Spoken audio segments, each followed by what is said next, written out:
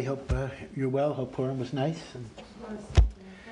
And I don't know if anyone is leaving Israel for Pesach. We're all here. You're all here? Okay. So it's convenient. When Mashiach comes, you'll be here. It'll save you a trip. Okay, so again, today, as I say, I'm just doing different topics, and you're always welcome to email me. The reason why I'm doing kind of different topics is because some of you have heard a lot of stuff on medical ethics. I will get back to it a little later, but I'll do some new stuff for a while.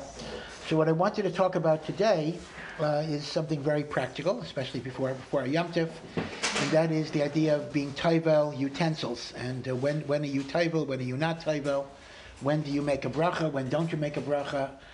What are the halachos if you're going to your parents and they have kosher dishes, but very often they were not immersed in a mikveh, and what are you supposed to do?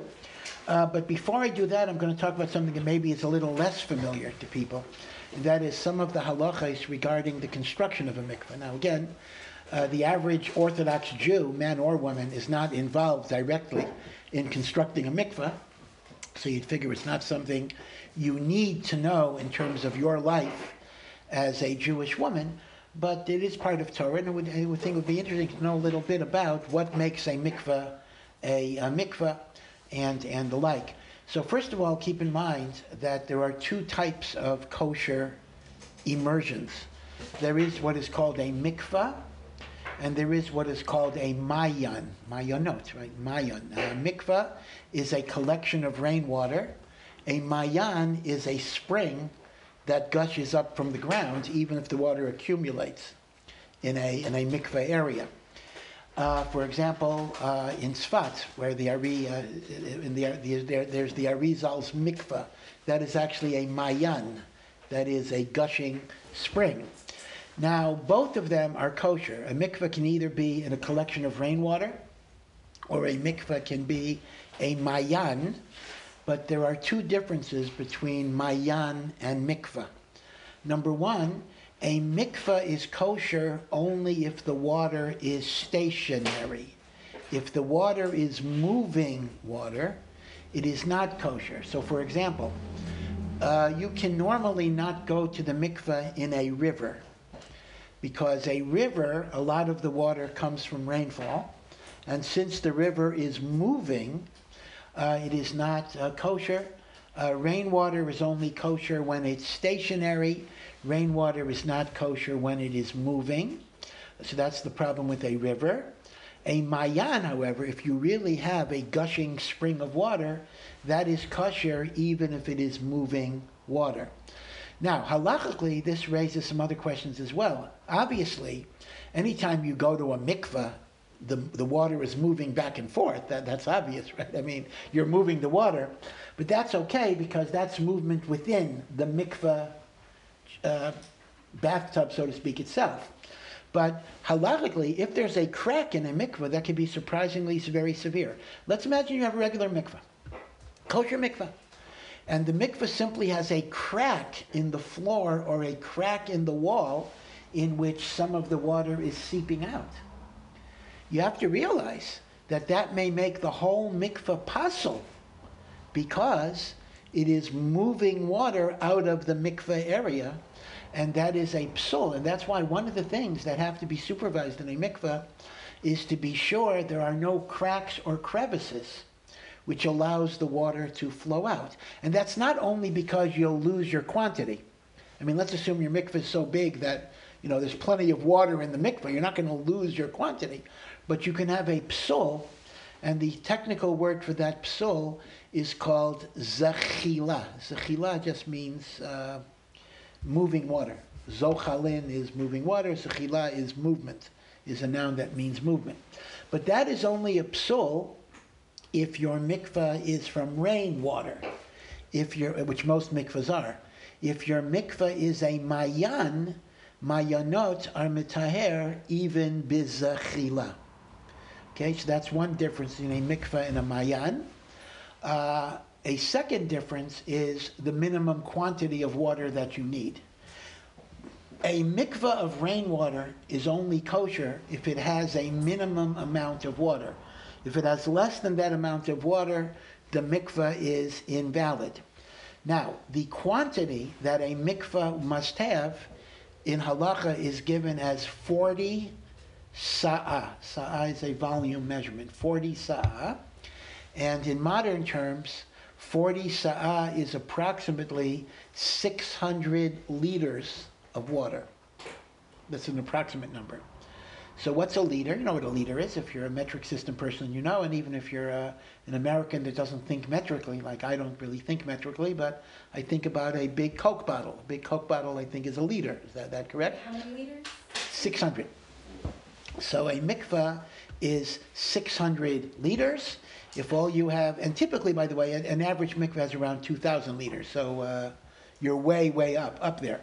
But technically, if the mikveh only has 599 liters, totally invalid, it's no good.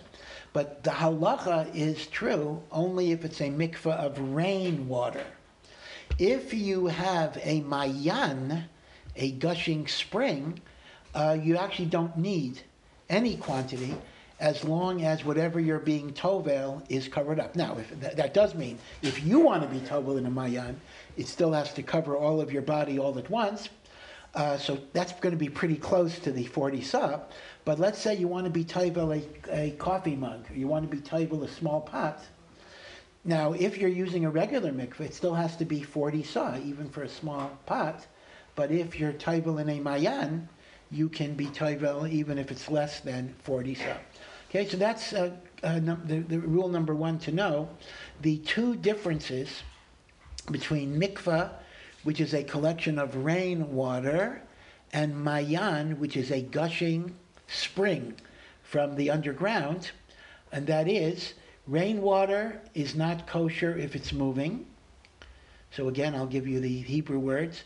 It is pasol bizochalin, and it is kosher only if it's ashboren. Ashboren is a term that means stationary water. Zochalin is a term that means moving water. And for practical purposes, that is why you cannot be tovel in a river. A lake is okay, right? A lake is stationary if it's a natural lake.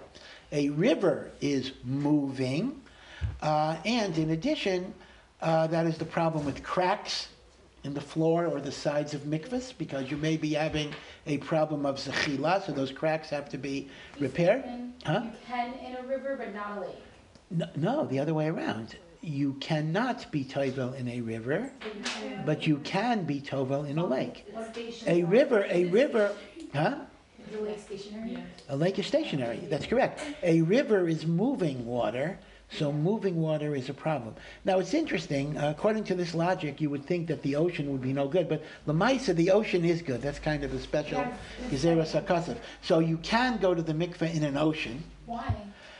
Because the Torah calls, the Torah uses the word mikveh by ocean. In the beginning of Bereshis, it says God called mikveh mayim, God called the collection of water a yam.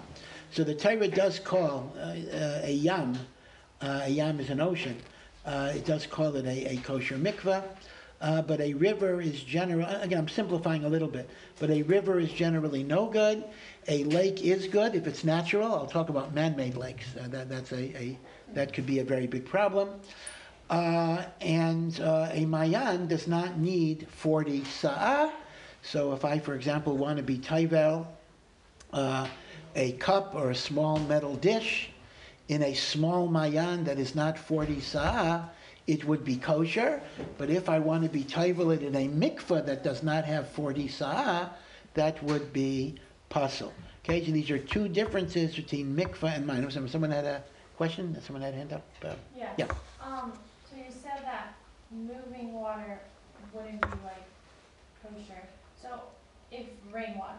So if you're outside in the rain and whatever it's raining and like, I don't know, you either like drink it on accident or like a drop falls, like is that an issue? I mean, falls where in the mikveh? Where does it fall? No, like to drink. He's talking about for mikveh. No. When I No, said but to drink, you said it was an issue too, right? oh no. You can drink moving water. I could open my mouth and drink rainwater. That's fine. No. I just said it's an issue of going to the mikveh. that it's not a kosher immersion in a mikveh if the water is moving. But if you're drinking, that's fine. You can drink moving water. Just be sure you make a bracha before it goes in your mouth. Yes. What about snow or like a river that's somewhat frozen over so it's not really moving? Yeah, that's an excellent question. Of course, the question is, even if it's stationary, if it's ice or snow, it's not in a water state, right? So, in other words, that may be a separate problem. It's just like the top layer is ice and you can like crack it. Well, okay, I'll get to that. I mean, as you know, historically, there were many righteous women who, in places where there were no mikvahs, they would actually make a hole in the ice and go in. So it would be kosher, but again, only if the water is not moving. Only if it's not moving. Okay, so that's the difference between a mikvah and a mayan. Now, as I say, most mikvahs that you will encounter in the world are rainwater mikvahs. There aren't that many mikvahs that are based on springs. Probably the most famous spring mikvah is the Ariz mikvah in Tzfat, and I don't know if you went to it, depending on the year. Sometimes, the whole curse. Yeah. Sometimes women are allowed to go. Sometimes women are not allowed to go because there are a lot of men that are going. But what they say about the Arizal's mikvah is, well, you heard there was a curse? Yeah, I heard that. What was the curse? A curse for women or a curse generally? A curse that if a woman, because some women will sneak in at night or when there's no guard around. Yeah. There's a curse. Well, I don't know about that, but I do know that there are many years women are not allowed to go. Once in a while they'll make a Women's Day or something where they're allowed to go. But the thing about the Arizal's mikvah is that they say that anyone that goes to the Arizal's mikvah is given a divine promise that they will do tshuva before they die. Meaning it purifies them so they will come close to HaKadosh Baruch Hu. It is also, because it's a spring, it's a very fresh spring, so even though a lot of mikvahs are not the most pleasant place, sometimes they get dirty, but the Ariz mikvah is a very clean mikvah because spring water keeps on... Yeah, if you drink the water and they say it's healing. Yeah, it keeps on, you keep on getting fresh water, right? Yeah. And even though it's moving, that's fine because a spring is kosher even if it's moving water, right? So that's not a problem. It is also ice cold, very cold. So it's actually hard. I did it once as a much younger person. I have not had the courage to do it again, but I figured hopefully even the first time will give me the promise of tshuva. So I'm going to rely on that. But it is very ice cold, and spring mikvahs will tend to be cold because it's fresh water and it's gushing water and the like. But other than that, you're not going to encounter spring mikvahs very much. The typical mikvah is made from either rainwater or I'll get to ice and snow. That'll be fascinating. Now, here is the big problem. So now we have another issue about mikvah you need to know about. In order for the rainwater to be kosher, it cannot have gone through metal pipes or utensils or receptacles. Meaning to say, let's take a very simple situation. Why can't I use a bathtub? Okay, a bathtub is probably not 40 size, but let's assume I have a big bathtub. Why can't I just turn on the tap, fill up a swimming pool? Now, yeah, that comes from the reservoirs, but the reservoirs come from rainwater, right? So what is the problem with a bathtub or a swimming pool being a mikveh? There's enough water there, and a swimming pool is stationary water. It's not moving around. So the problem is simply this. The problem is that rainwater must enter the mikveh not through pipes, not through metal pipes, not through receptacles like pots and pans or conveyors. It must enter like directly from the sky. I'll discuss how that works. Which means, in other words, how does the rainwater get into the mikveh? Okay, it can't go in through the tap. It cannot go in through the plumbing system. It cannot even go in through pipes, right? So ideally, the way it should go in is you have a hole in the roof, so to speak, over the mikveh, and the rainwater just fills the mikveh by going through the hole in the roof. But that's a little impractical. So l'maisa, we have another way of doing it, and that is, the halacha is that if the pipes are not metal, if the pipes are rubber or plastic or even cement, that's considered to be an acceptable conduit for the rainwater. So therefore, the way water enters a mikveh, rainwater, we're not talking about spring water, the way rainwater enters a mikveh is not through pipes, not through plumbing, not through carrying it in a utensil like a pot or something and pouring it in. That would make the water pasul. It enters by essentially accumulating on the roof and then going through plastic, rubber, or cement pipes that are not susceptible to any type of ritual impurity, and that is how the water is collected. Now, again, I'm giving you a little technical vocabulary. The disqualification of water that goes through pipes or the tap system, that is called she'uvim. She'uvim means drawn water. Water, literally it means water that was drawn with a bucket, but that applies to anything that went through pipes. And she'uvim make a mikveh pasul, even if the water is stationary, and even if the water is 40 sa'ah.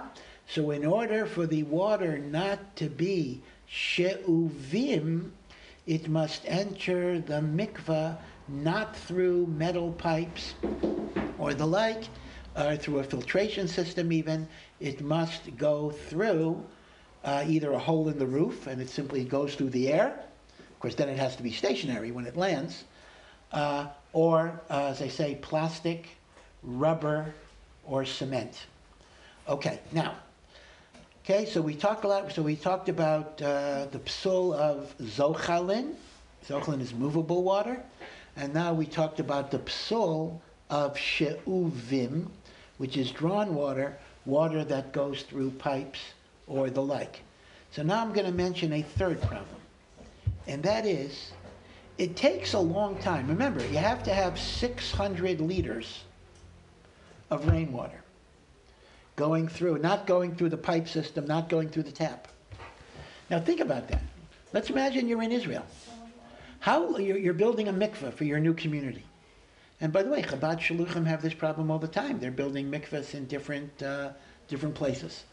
And they have their mikvahs. They got their $1 million to build a mikveh. Now they have to fill it up. You would think, filling up mikveh is easy. Just turn on the tap. Takes time, 2 minutes. No, you got to get 600 liters of rainwater that comes through your roof. You know how long that's going to take?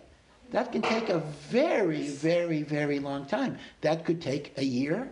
It could take more than a year. And there may be places in the world where you're not going to get that amount of rainwater. So what on earth do you do? Yeah. I saw a story that there was a place that they didn't have that much rain. Mm-hmm. If it was really cold, so they bought like huge blocks of ice. Right, so this is what I want to explain. Right, that's very good. So here we need to understand the following idea. Ideally, the mikveh should be rainwater that has not gone through pipes. Right, that's the idea. There are going to be places where you're not going to get that amount of rain, no matter what you do. And you can't have somebody bring it in a truck, because being in the truck is in a metal vessel that's going to make the water pasul, right? You can't even have a water truck. So what do you do? So here we have the very fascinating idea of the use of ice or snow. Actually, ice is the better thing to use. And that is the following. There is a concept that the only thing that becomes pasul meaning invalid, when it's in a vessel or a pipe, is water. Water becomes invalid when it's in a vessel or a pipe. But if it is in the form of ice, and it's put into the mikveh as ice, you take blocks of ice that you put in the mikveh, and it melts in the mikveh, that is called natural rainwater, because the transportation of it when it was ice is not a psul of she'uvim. She'uvim, drawn water, is only when it's water and not when it's ice. So what is sometimes done is that ice blocks, and that can be transported even by a truck. You can have a truck that brings ice, and the ice is deposited in the mikveh. Actually, it's not deposited in the mikveh usually, for various other reasons. It's deposited outside of the mikveh, and as it melts, it runs into the mikveh. In fact, I actually heard something. They had a Shaluchos conference recently. Maybe that's where you heard it too. And a woman was describing this, how, they finally brought the ice. Now this is 600 liters of ice, right? And she figured, Baruch Hashem, like the mikveh will be, open tomorrow. It takes a lot. She said, you don't know how long it takes for 600 liters of ice to melt. That's also going to be at least a week or so. But okay, but it's a week. It's not a year. And they wait. So imagine this. You have a mountain of ice, kind of a mountain of ice in the mikveh. And as it melts, the water moves into the mikveh, and you eventually have your 600 liters. Okay, so these are the two delivery systems, depending on where what type of country you live in. If it's a country with reasonable rain, the rain comes through the roof, and it enters the mikveh through cement, rubber, or plastic piping. If you live in a place that does not have that much rain, so we rely on the idea of transporting ice, putting the ice blocks right outside of the mikveh, and as the ice melts and goes into the mikveh, eventually the mikveh fills up, and you have your 600 liters, which is 40 saw. Okay, and this relies on the idea that the pasul of the she'uvim is only when it's water. And that is why it is said that when the ice is carried from the truck, it should be carried in baskets with big holes in them. Do you understand why? Because if you simply carry it in a regular receptacle, there's water that's going to accumulate. And that melted water is she'uvim, and when you dump it into the mikveh with the ice, you may be making the mikveh pasul. In other words, you want to be sure that any melted water before you put the ice down got discarded. Because any melted water that accumulates in the basket or the truck is she'uvim, and that's going to make the mikveh pasul.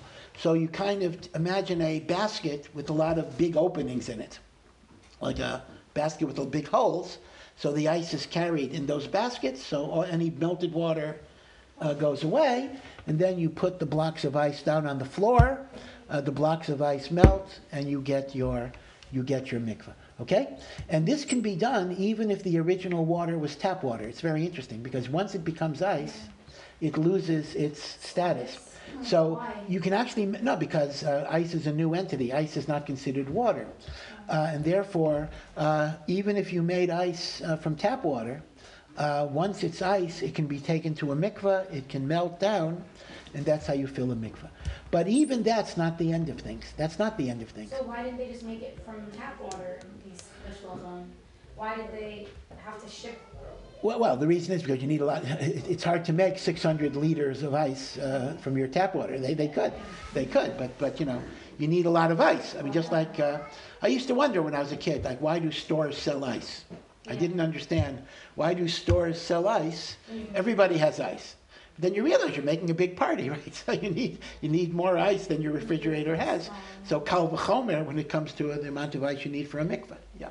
If you were building a mikveh near a lake or the ocean, could you take like plastic bowls and fill it with ocean water and then carry it there? Okay, so here's the thing. Technically, you could not. You could build a plastic pipe.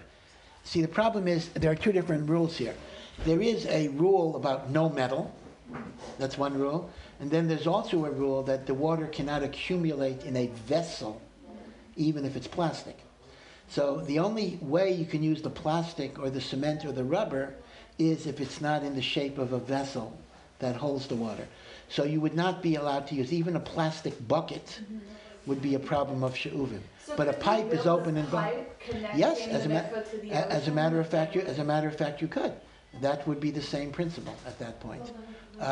But to have a vessel, like whether it's a bucket or a bowl, that would be no good even if it's plastic, because that would be called she'uvim.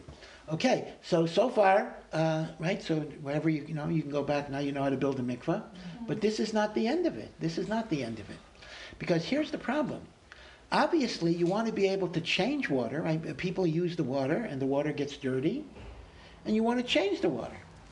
Now, if you're going to be changing the water, then every 2 days, every 3 days, every 4 days, however often you change it, you're going to have to do the whole thing over again? That doesn't make sense. That's prohibitive. So how do you get around the idea that even once you have the mikveh, how are you going to be able to change it without having to start from square one? So here is the final halacha that you need to know. And that is, this is the, I don't want to call it a dirty secret because everything about mikveh is holy, but this is the secret about mikveh that a lot of people don't know. You never are going in the real mikveh. When you go, either you or your kalim, whatever it is, whether it's the vessels, whether it's a ger, whether it's a nida, whether it's a chassid who goes to the mikveh every day, it makes no difference. Nobody's going into the real mikveh. You're going into a fake mikveh. In other words, you're going into a bathtub that is filled up with tap water. So what's going on? It's not a kosher mikveh. So here's the important thing. The real kosher mikveh, which is filled up the way we described it, that's called the bore, the pit. And the halacha is, if there's a hole in the wall, right? Let's imagine this is the place that you go into. This is like the bathtub, filled up, drained, tap water. It's all she'uvim. But if there's a hole connecting the she'uvim to the bore, the chibor, the connection to the bore, kashers even the she'uvim water. Okay? Which means to say the following. The way we maintain our mikvahs is that the bore almost never has to be refilled because nobody uses the bore.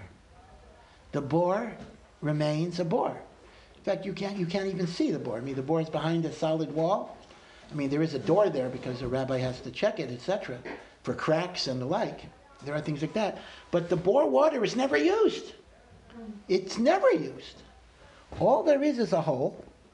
The hole is the circumference of 2 fingers. Imagine 2 fingers going around in a circle, kind of the size of a $50, an old $50, if you know what that was. It's a hole in the wall, and the hole in the wall means that some of the water in the bore touches. In fact, the word is hashaka. Hashaka is kissing. The water kisses the she'uvim. The she'uvim now become kosher for immersion. And we can drain and fill and drain and fill and drain and fill the actual immersion area as many times as we want. And even though technically that water is she'uvim, it is kosher through the process of hashaka. Hashaka is literally the kissing of the bore water, the mikveh water, with the non-mikveh water, with the she'uvim. Now, that's why this little opening, which is stopped up with a rubber stopper when the mikveh is not being used, that opening is absolutely crucial. Sometimes what happens is they forget to unstop the mikveh. If I went to the mikveh and the stopper was in the wall, my immersion is not valid. Because I went into a mikveh of she'uvim, right? It's okay, I use the Hebrew words there. I went into a mikveh of she'uvim, which was not attached to a kosher mikveh. That stopper, the removal of the stopper is what enables you to be tovel in the so-called mikveh. So the so-called, I'll call it mikveh because we call it a mikveh, but the so-called area that you're tovel in is not really the mikveh. The real mikveh is the bore, and the only reason you could be tovel where you're tovel is because of the concept of hashaka. So now this gives us the basic halachas. Okay? So now you understand. So now you understand why you could drain and fill and drain and fill and drain and fill the mikveh 10 times a day. And as long as you have hashaka to what's called the bore, you're going to be okay. Yeah. How is it opened and closed? So it's open and it's closed. There's a hole in the wall, and then they take a rubber like stopper, and the rubber stopper is plugged in. Do they do that between each use? No, usually they keep it open for the day.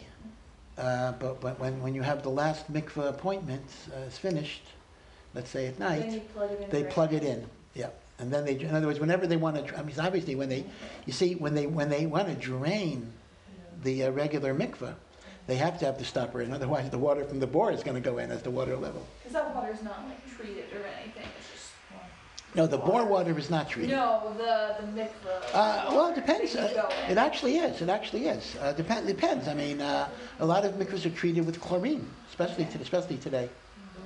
Yeah. No, they are. And halachically, you're allowed to treat. You are allowed to treat You the are water. allowed to treat Yeah, it? you are allowed to treat the water.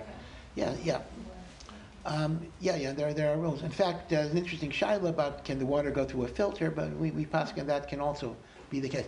So now, let me mention, all right, so until now, this is standard stuff about mikvahs.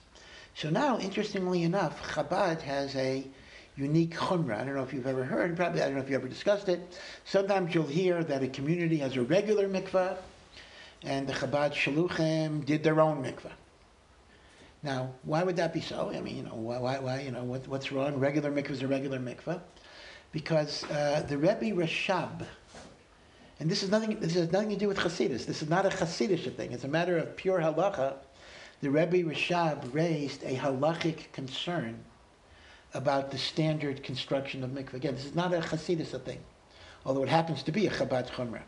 And that is the following.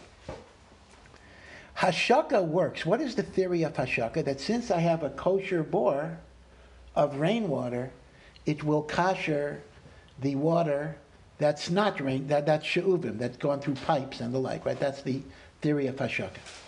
So the Rebbe Rashab was concerned, he was not the first one, other people were concerned as well, that over time, there's going to be an exchange of waters here, meaning to say, the water here is not kosher for the mikveh intrinsically.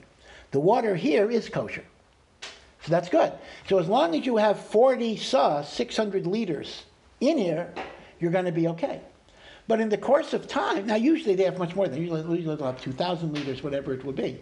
But in the course of time, if you go long enough, eventually some of the water on the other side of the hole is going to be coming from there, and some of the bore water is going to enter the mikveh and be drained out with the water. So there may come a time where you no longer have the 600 liters of kosher mikveh water in your bore. You'll have 600 liters, but maybe only 400 will be the original mikveh water, and 200 might be from the other one, right? So you have a problem here. How do you ensure over time that you will have your 600 liters in the bore that will kosher the mikveh water, right? So because of this, the Rebbe Rashab proposed that there be a bore on top of a bore, meaning the way it works is that this is called bore al gabe bore, meaning to say you have a bottom cistern that has 600 liters, and then you have a top cistern that has 600 liters, and it's the top cistern that is connected to the other water. And the way it works is that even if the top gets depleted because of the water exchange, you'll always have the bottom in which there's no exchange at all because nothing is moving. From the top, the surface tension prevents any part of the, water works with gravity, so the water in the bottom is never going to seep into the top. And therefore, it still becomes a hashaka because the way it works is the outer water is connected to the top one, but the top one is connected to the bottom one. So you have a ripple effect, literally, in which there'll be a hashaka. So this means, in other words, this is called bor al gabe bor, a pit on top of a pit. and it is designed to prevent the depletion of the requisite 40 sa'ah in the hashaka, so that you don't have to worry about depletion of the water. So it's a Chabad Chumrah. Many people do follow it, even if they're not Chabad.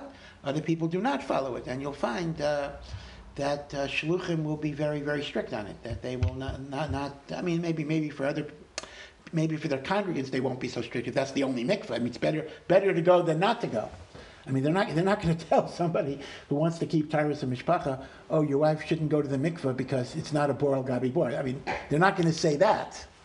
But for their own families, they will be fairly strict, and they will delay Tevilah until they could find a mikveh that's a bor al gabi bor. Yeah. So, if you live in a place where there isn't a mikveh, but there's like an ocean or Yeah. a lake or something, Yeah. and that's very accessible to you. Yeah. So you could either go there, or there's an established mikveh, but you'd have to drive like quite a long way. Is there a preference of which one you should do? You're not talking about driving on Shabbos. You're talking about just generally. No. Like Yeah. if you're a woman Yeah. and you need to go, Yeah. is, like, should you go to the established I mikveh? think going to an established mikveh is better for a number of reasons. Number one, normally a woman is inspected before she goes to a mikveh to be sure there are no tangles in her hair and the like. And if you're going to a lake, you don't have the inspection or the supervision. And number two, lakes by definition, there's a certain compromise of modesty. And if you go at night, there's also dangers and risks. That's a dangerous thing to go at night into a lake or something like that. So I would advise normally to go to an established mikveh. But as I say, lakes are kosher. Now, again, a man-made lake is a problem, because a man-made lake, the water was delivered through pipes and the like, and then you have that problem, unless you have a hashaka, which you usually don't have. Okay, but natural lakes are good, oceans are good, rivers are not good because of zochalin. Yeah. What about the same situation, like the close, there's a mikveh in your town that's not up to the standards of, I guess, Chabad, if you're Chabad, Yeah. and the closest Chabad one would be a 3-hour flight. Should you take the 3-hour flight? Or no? Listen. I mean, it's hard for me to answer that question because it really depends on how Chabad are you. Meaning to say, most mainstream poskim do not require bor al gabi bor. So if you're just an Orthodox Jew, I would tell you it's fine. Go to the mikveh. Yeah. If you really follow all of the psukim of Chabad, you'd have to be strict on it. It's okay to push off the mitzvah? Well, You might not be able to. I understand what you're saying. You're saying is, you can go to the mikveh on time if it's not bor al gabi bor, but if it's bor. So I would say that if you really hold of Chabad minhagim in all respects, you would even push off going to the mikveh. Yeah, but as I say, most opinions do not require a bor al gabi bor. Yeah. So I could not tell you it's a halacha that you must follow this, but this was the chumrah of Chabad, and this is why you'll find that Chabad will sometimes make a point of making a separate mikveh. This is the reason. So again, this has nothing to do with Hasidus. This is not a Hasidic thing. This was a halachic concern that the Rebbe Rashab had. Yeah.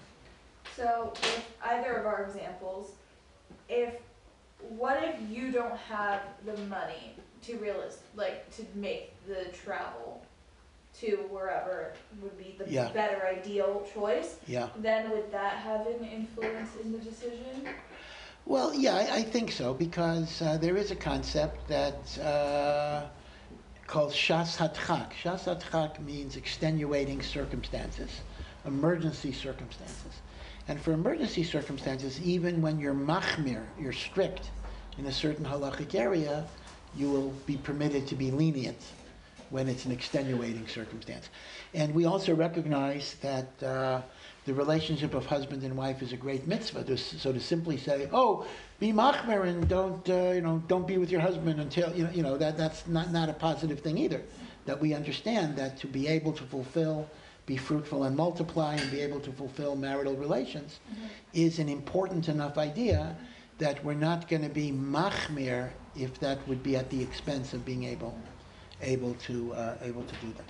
Okay? How would Yeah. a lake, like the lake or ocean situation? Yeah. What if you had somebody that could go with you?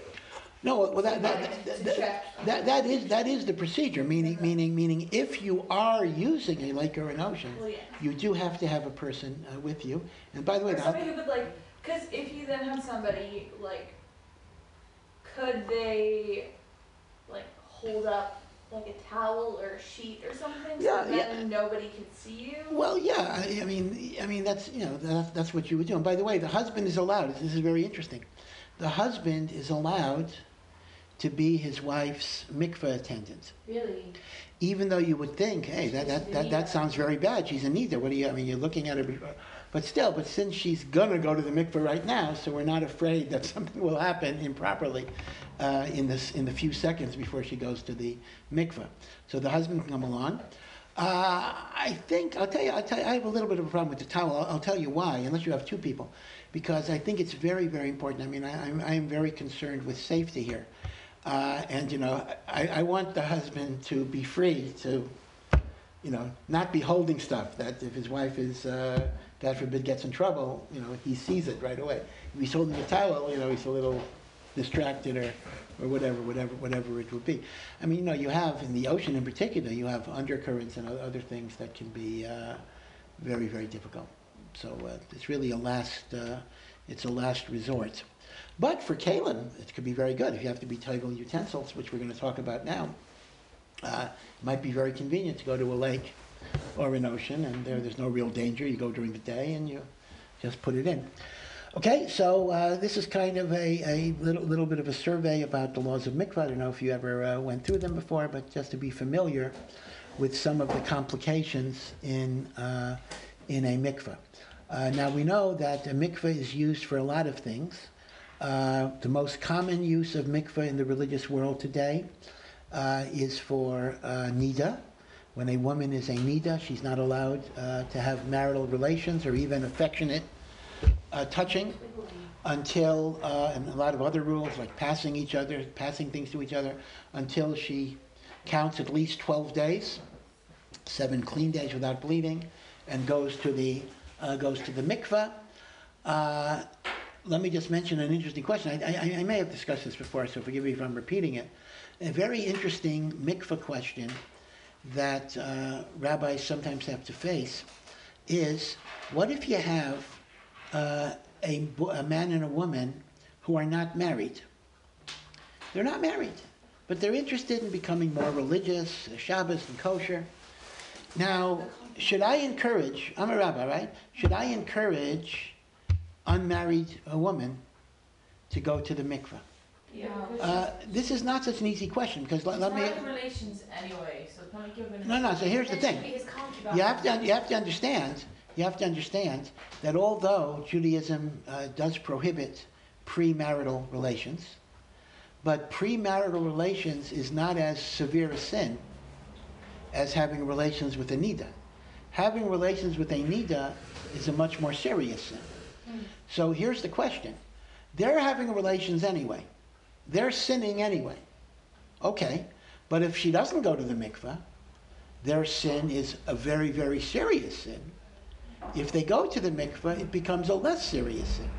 So the question is, should I encourage them to downgrade their avera from very severe to just severe? Or should my attitude be, hey, if you guys are sinning, it's none of my business to give you a legitimation or a hechsher to what you're doing. So different rabbanim go different ways. I mean, some rabbanim will actually... No, unless they straight up tell you what they're doing. There's no way you could 100%. Well, okay, but sometimes you know. Yeah, sometimes you know. I mean, listen. There were cases that I knew. I mean, they told me, and I had no reason to assume that they were lying. Wouldn't that make her his concubine if she went to the mikvah? Well, she's his concubine whether she goes to the mikveh or not. Mikveh has nothing to do with the concubine. I mean, No. What's concubine then? concubine is simply a sexual relationship without marriage.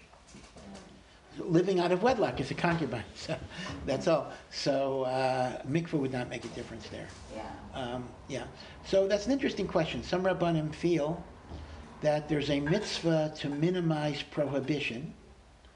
Others say that you should never do anything that gives a seal of approval on improper behavior. So that's an interesting question. So, but be it as it may, mikveh, at least for married women, is the most common use of mikveh. The second use of mikveh is for conversion. A non-Jew who wants to become Jewish must immerse in a mikveh. The third is that some men will go to the mikveh when they have a seminal emission, and some will go every day, and some will go Erev Shabbos, etc. These are not mandatory immersions, but some will go out of a sense of Kedusha and the like. The common denominator of all immersions is there cannot be chatzitza. What is the word chatzitza? Chatzitza is a separation between your skin and the water. So if there's anything on you, such as makeup, Piercing. well, a piercing itself is not a problem, but if there's if you have a piece of jewelry on you, yeah, there would be a problem. Tangled hair, that's why you got to brush the hair, that's why you have to wash the hair. All of these things potentially can invalidate immersion, because the water has to be able to reach every part of the body. And one of the major issues, I'm not going to go over the laws of nida right now, although somebody asked me about going over that, but I'm not going to go over it right now. But one of the major issues is, how does a woman prepare for going to the mikveh because of all of these laws of chatzitza, even things like eating meat. The day a woman goes to the mikveh raises some problems because the meat gets stuck in the teeth, and as a result, the water, of course you don't need water to go into your mouth, but if you have stuff in your teeth that would block the water if it did come in, that may invalidate the immersion. Okay, so I'm not going to go over those details right now, but this is a whole mikzoah, a whole subject that is called chatzitza, and it doesn't only apply to women, it will also apply to converts, to gerim, and it will apply even to men who are going to the mikveh for whatever reason. There cannot be a chatzitza. But we now have, so I mentioned three situations of mikveh. One is nida, the second is ger, and the third is seminal emission, or before Yom Tovim or Shabbos or the like. All of these involve people going to the mikveh. But we do have an unusual halacha that unfortunately even some frum people don't keep. It's very, very interesting. This is one of the halachos that, particularly in the modern Orthodox community, sometimes simply gets forgotten legamre. And that is, there is a notion of immersing vessels. Tevilas kalim, it is called. Immersion of a kli, of a vessel. And this does not apply to any vessel, right? So for example, if I buy a computer, I don't have to put my computer in the mikveh. But this applies very specifically to vessels that are utilized in the preparation or consumption, I'll give you some examples, of food. It is very much food linked. And before you use the vessel for the preparation or consumption of food, you have to bring it to the mikveh. The overall idea of this is that shulchan domel lemizbeach. This is a teaching of our sages, that a Jewish table, the eating of food, the serving and eating of food, is like an altar, bringing a korban to God. We believe that you eat with brachos, you eat with hachnasas orchim, whatever it would be. You're eating in order to serve Hashem. That is a divine service. And therefore, the same way, when a goy becomes a Jew, they have to go to the mikveh to convert. When food utensils are going from the animalistic eating of a non-Jew to the holy eating of a Jew, the vessels have to undergo a conversion process.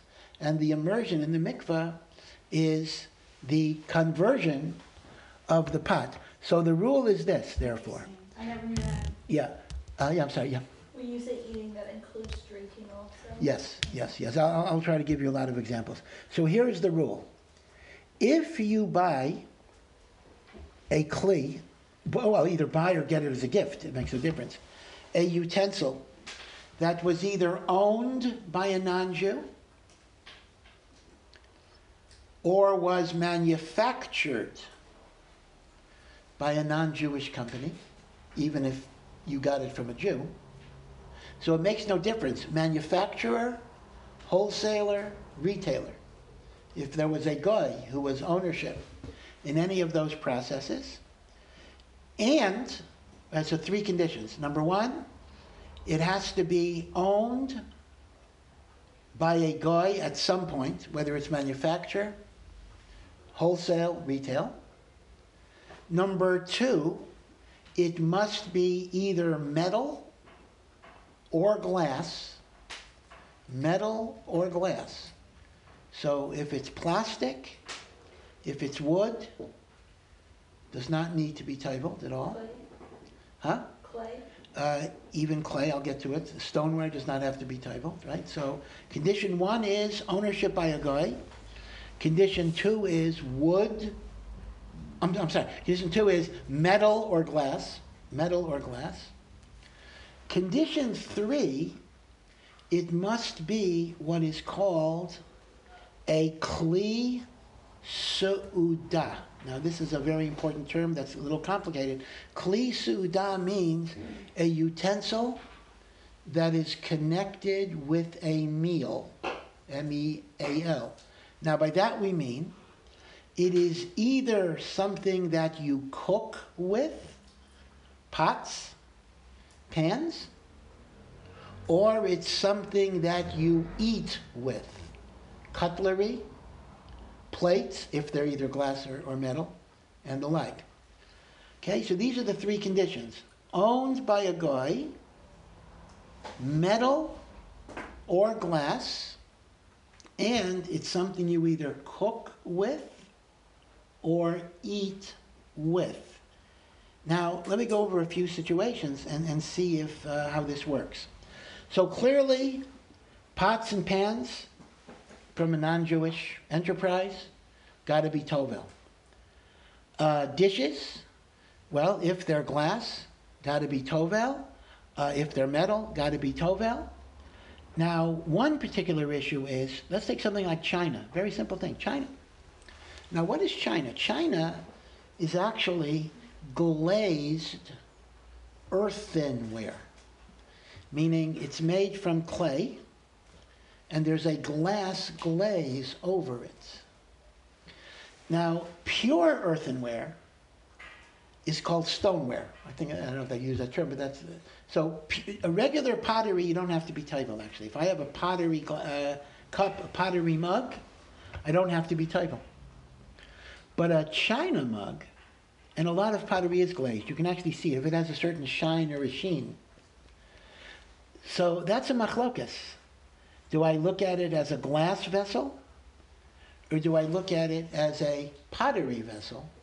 So in such a situation, you're tovel without a bracha, but what's better to do is you should be tovel it along with something like a metal fork, that for sure you have to make a bracha, and then have kavana, right? So this is a general rule. Whenever you have something that may not need a bracha, and you're not sure, but you're supposed to be tovel it to be sure, so you try to combine it with another item where you can definitely make the bracha. Okay, now, let's take a few things. What about something like a can opener? Now, a can opener does touch the food. I mean, as it's metal, and when you open a can, it's touching the food. But that's not the test. The test is not if it touches the food, it needs to be left. It has to be something that either prepares the food to be eaten, or you eat the food with it. A fork, a plate. A can opener is not connected to preparing the food at all. Okay, so people make a mistake. A lot of people think, oh, if it touches the food, you got a problem. That's not true. It has to be preparing the food or it has to be eating the food. So a can opener does not have to be toiveld, even if it touches the food when you open the can. Now, what about canisters? This is another issue. This is an interesting issue. Canisters. Let's say I have metal canisters. And in the metal canisters, I store anything. I store candy, I store rice, I store spaghetti.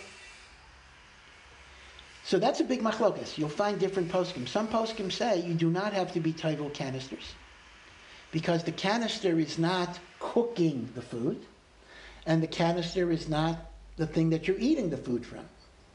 So there are poskim that say that canisters are not clay suda.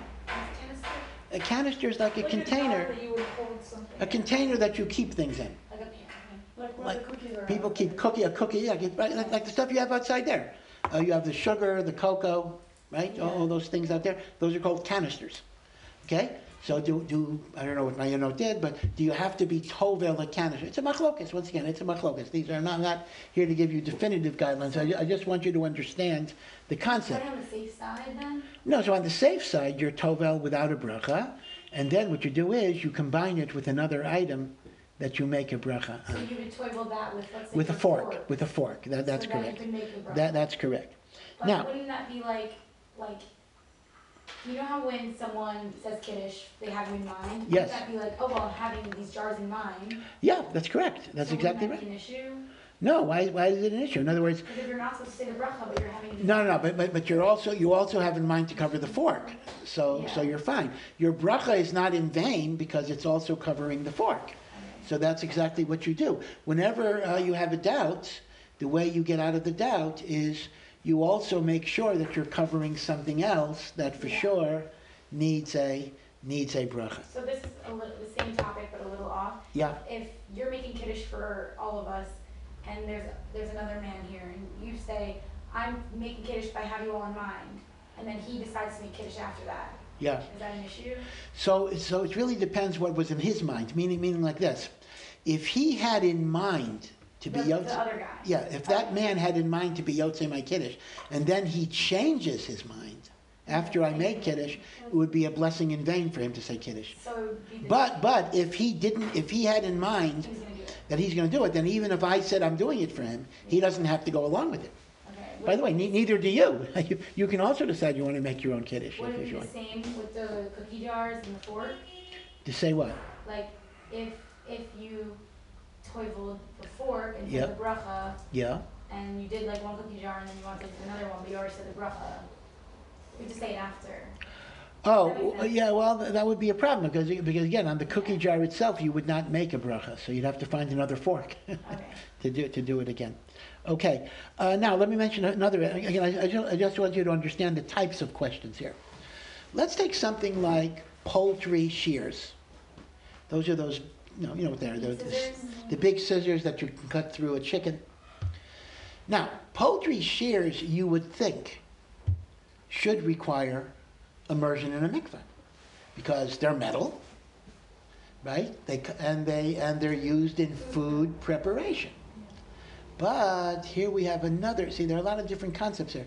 That some poskim say that in order to be chayev, in order to be called a kli seuda, it has to be a kli that brings the food to the final state of it being edible. So a pot brings the food to its final state. The poultry shear typically does not, because it can be used after the food is cooked, but often it's used when the chicken is raw.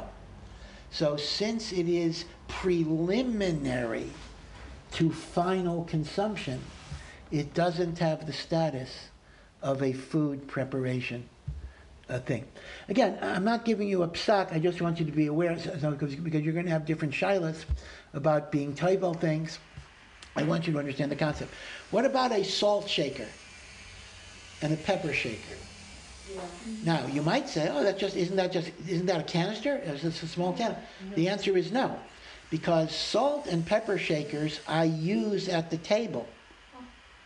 And because I use them at the table, they are like plates and the like. I use them while I'm eating.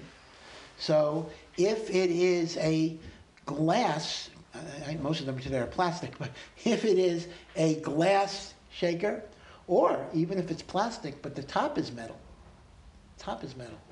you would be Toivel, you would be Toivel. Two questions. One, if I got pottery from a Jew and from a non-Jew, is there any difference in what to do with them? If it's pottery that's If not it's glazed, glazed. then for sure there's no obligation of mikveh. The only question is, was the pottery used? Was it used for anything? I Like saying it was just made by these people. No, then it's the same. The halacha is exactly the same. There's no restriction. Okay. Yeah. But now again, I want to clarify one thing. Be sure you understand the difference conceptually between tevila and koshering. These are two different issues. Koshering a vessel is when a vessel was used with non-kosher food. And that requires that you purge the vessel of whatever non-kosher food it absorbed, and that's either by boiling water, or by fire, or blowtorches, or whatever it is. Tevila is a separate mitzvah that has nothing to do with whether it's kosher or not, even if the vessel was never used at all. You got to be tovel. But it's also important to understand, an untoveled vessel is not a treif vessel. Let's assume that somebody was not tovel their pots, and they serve me food. That food is not treif. It was wrong for them not to be tovel, but the food is not treif, unless treif food was cooked in that pot.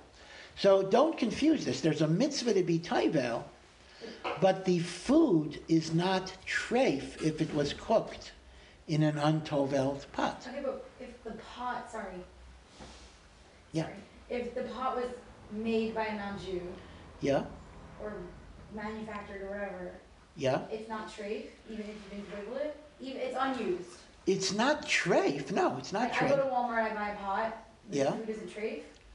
Well, no. Why would it be? Well, actually, okay. This raises another question. The truth of the matter is, you do have to know. This is really a totally different, unrelated question.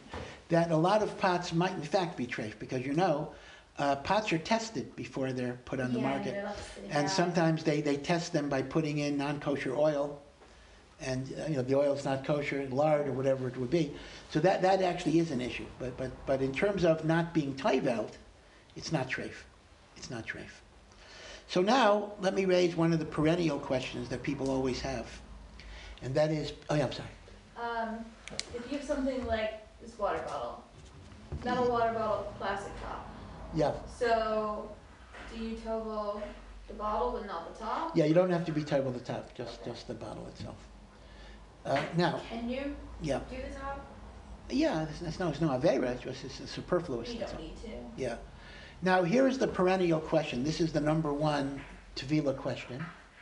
When you have various electronic appliances, Yeah, like an air fryer. you have fryers, you have coffee makers, Thermometer. you have urns, tea urns. Thermometer. Huh?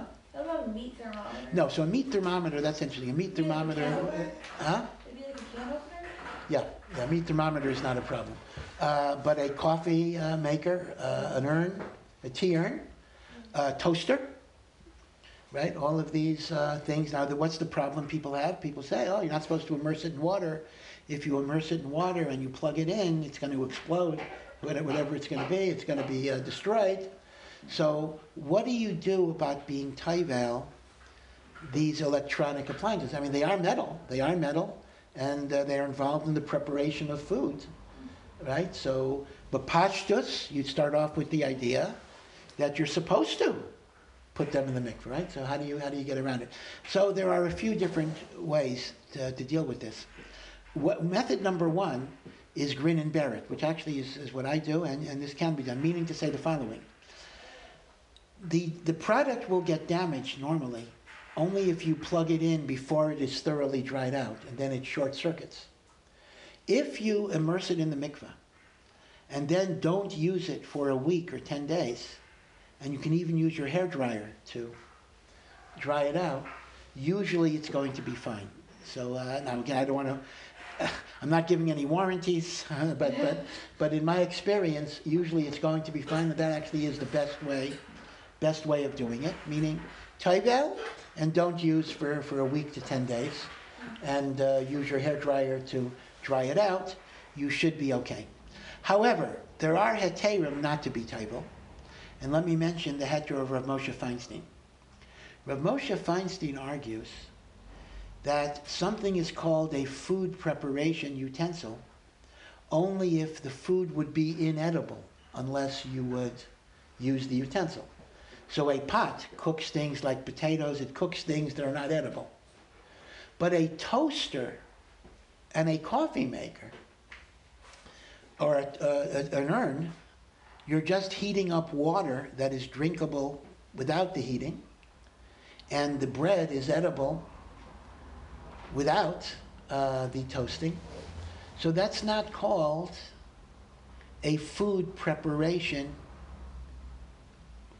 instrument or utensil, and that is a heter not to be toivel. Now that's not going to work for everything. There may be types of griddles, like say waffle makers. I don't know.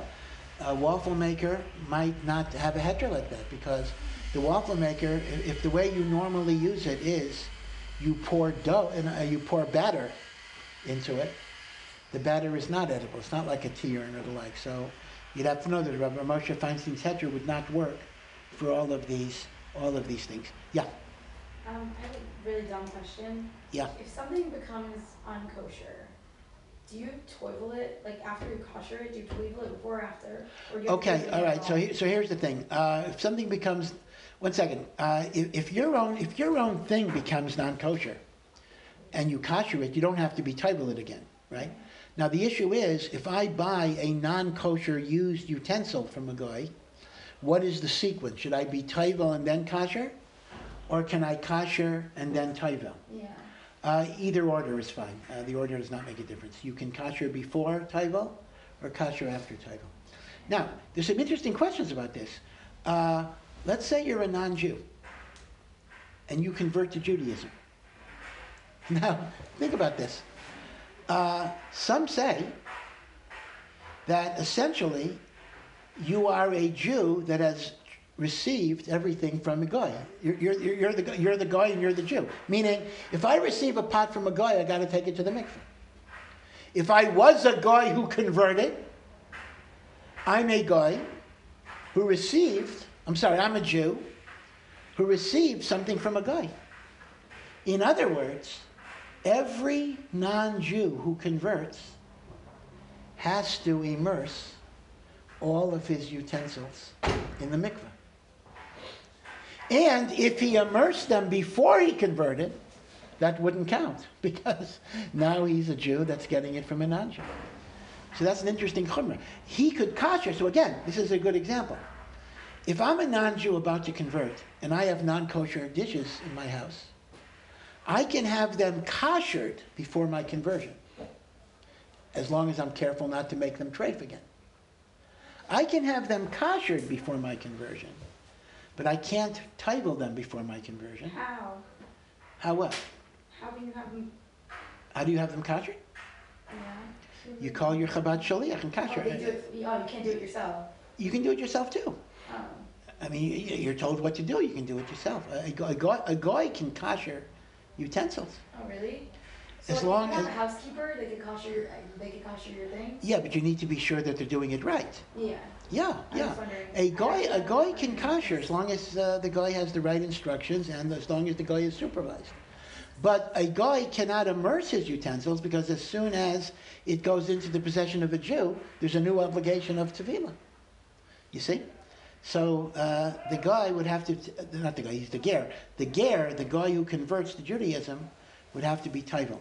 Now the same thing by bechiras chametz. There's an interesting thing. You know, most of you are going to probably sell your chametz or go to the rabbi and sell your chametz to a guy. Yeah. So have you ever heard that you're selling not only the chametz, but you're also selling the chametz that's absorbed in your pots and pans? Because you don't want to own any chametz. But it's brought down lahalacha that you have to sell only the chametz that's absorbed in the pots and pans, but do not sell the pots and pans. Why is that? Because if you sell the pots and pans to the guy, when all of this is repurchased after Pesach, you're going to have to take it to the mikveh again. So in order not to have to take it to the mikveh again, you are not selling the pots and pans, you're only selling the chametz in the pots and pans. Would you need to tovel a water machine? Yeah, so that's a big problem. A water machine is a gigantic, big thing. Yeah. Yeah, so number one, like Rabbi Moshe Feinstein, for sure you would not, because it's only water, and it's not making the water more drinkable. I mean, it's drinkable without that.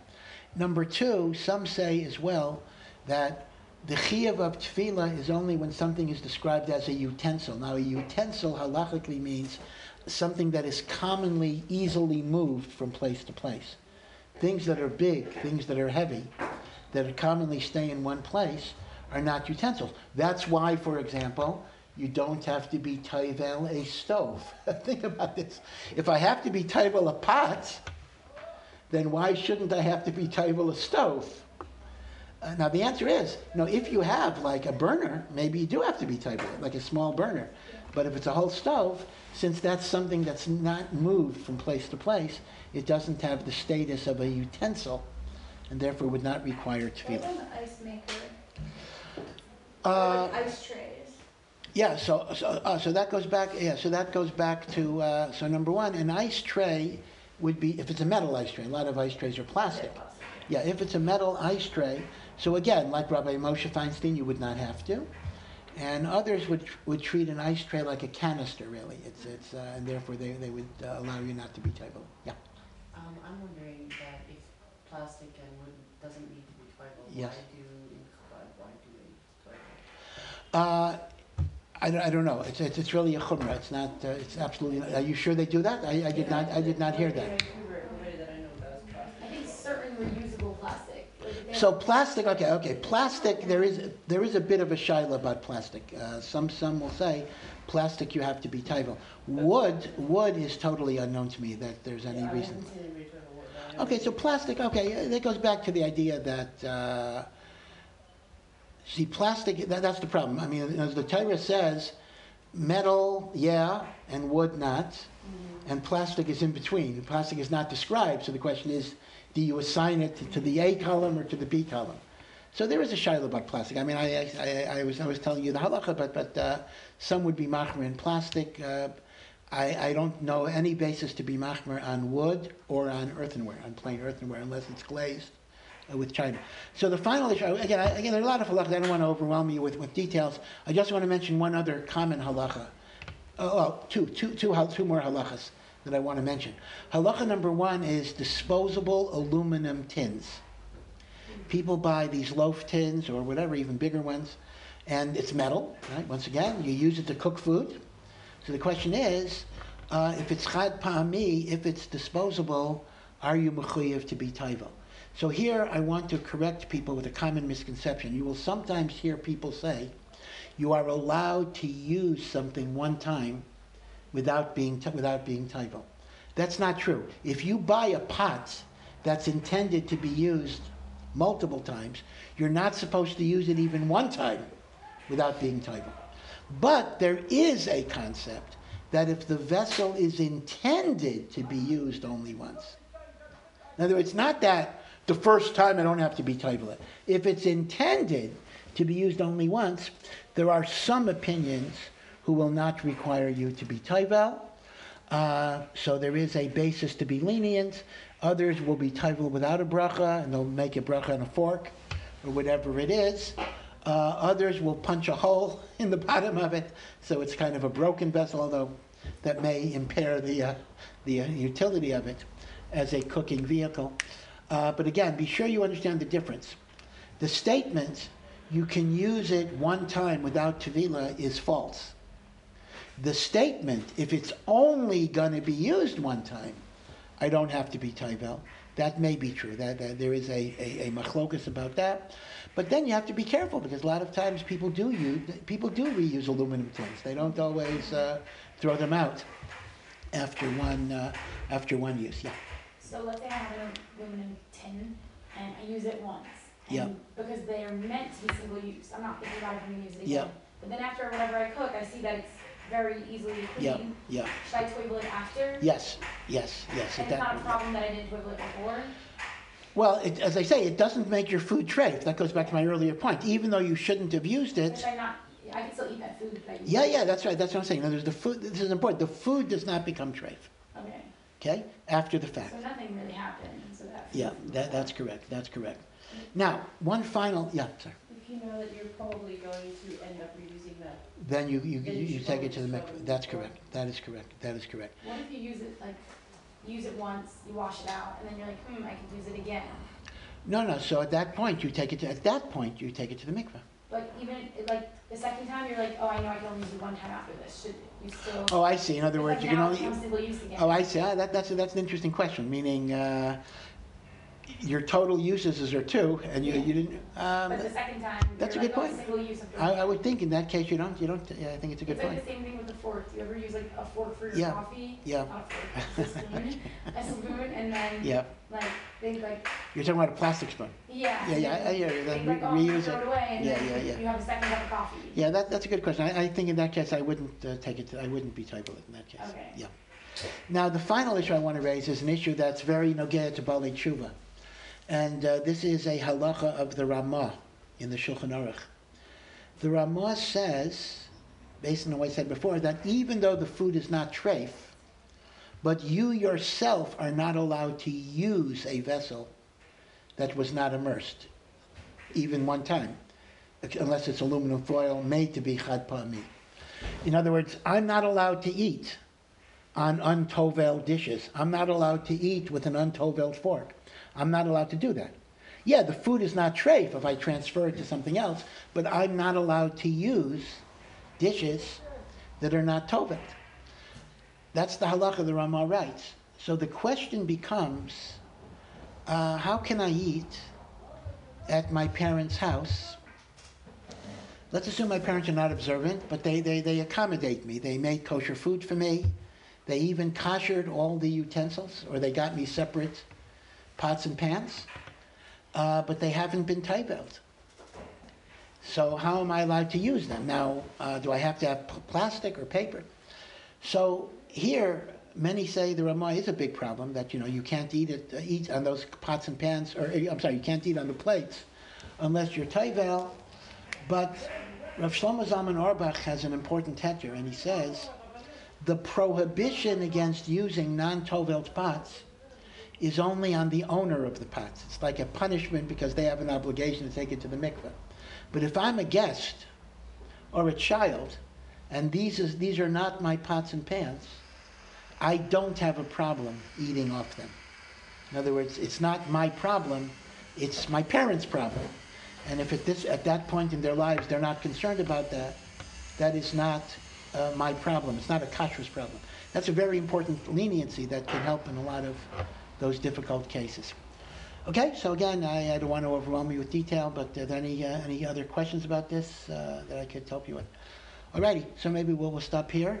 And again, I just repeat, as I always repeat, if there's anything you want me to talk about, please send me an email.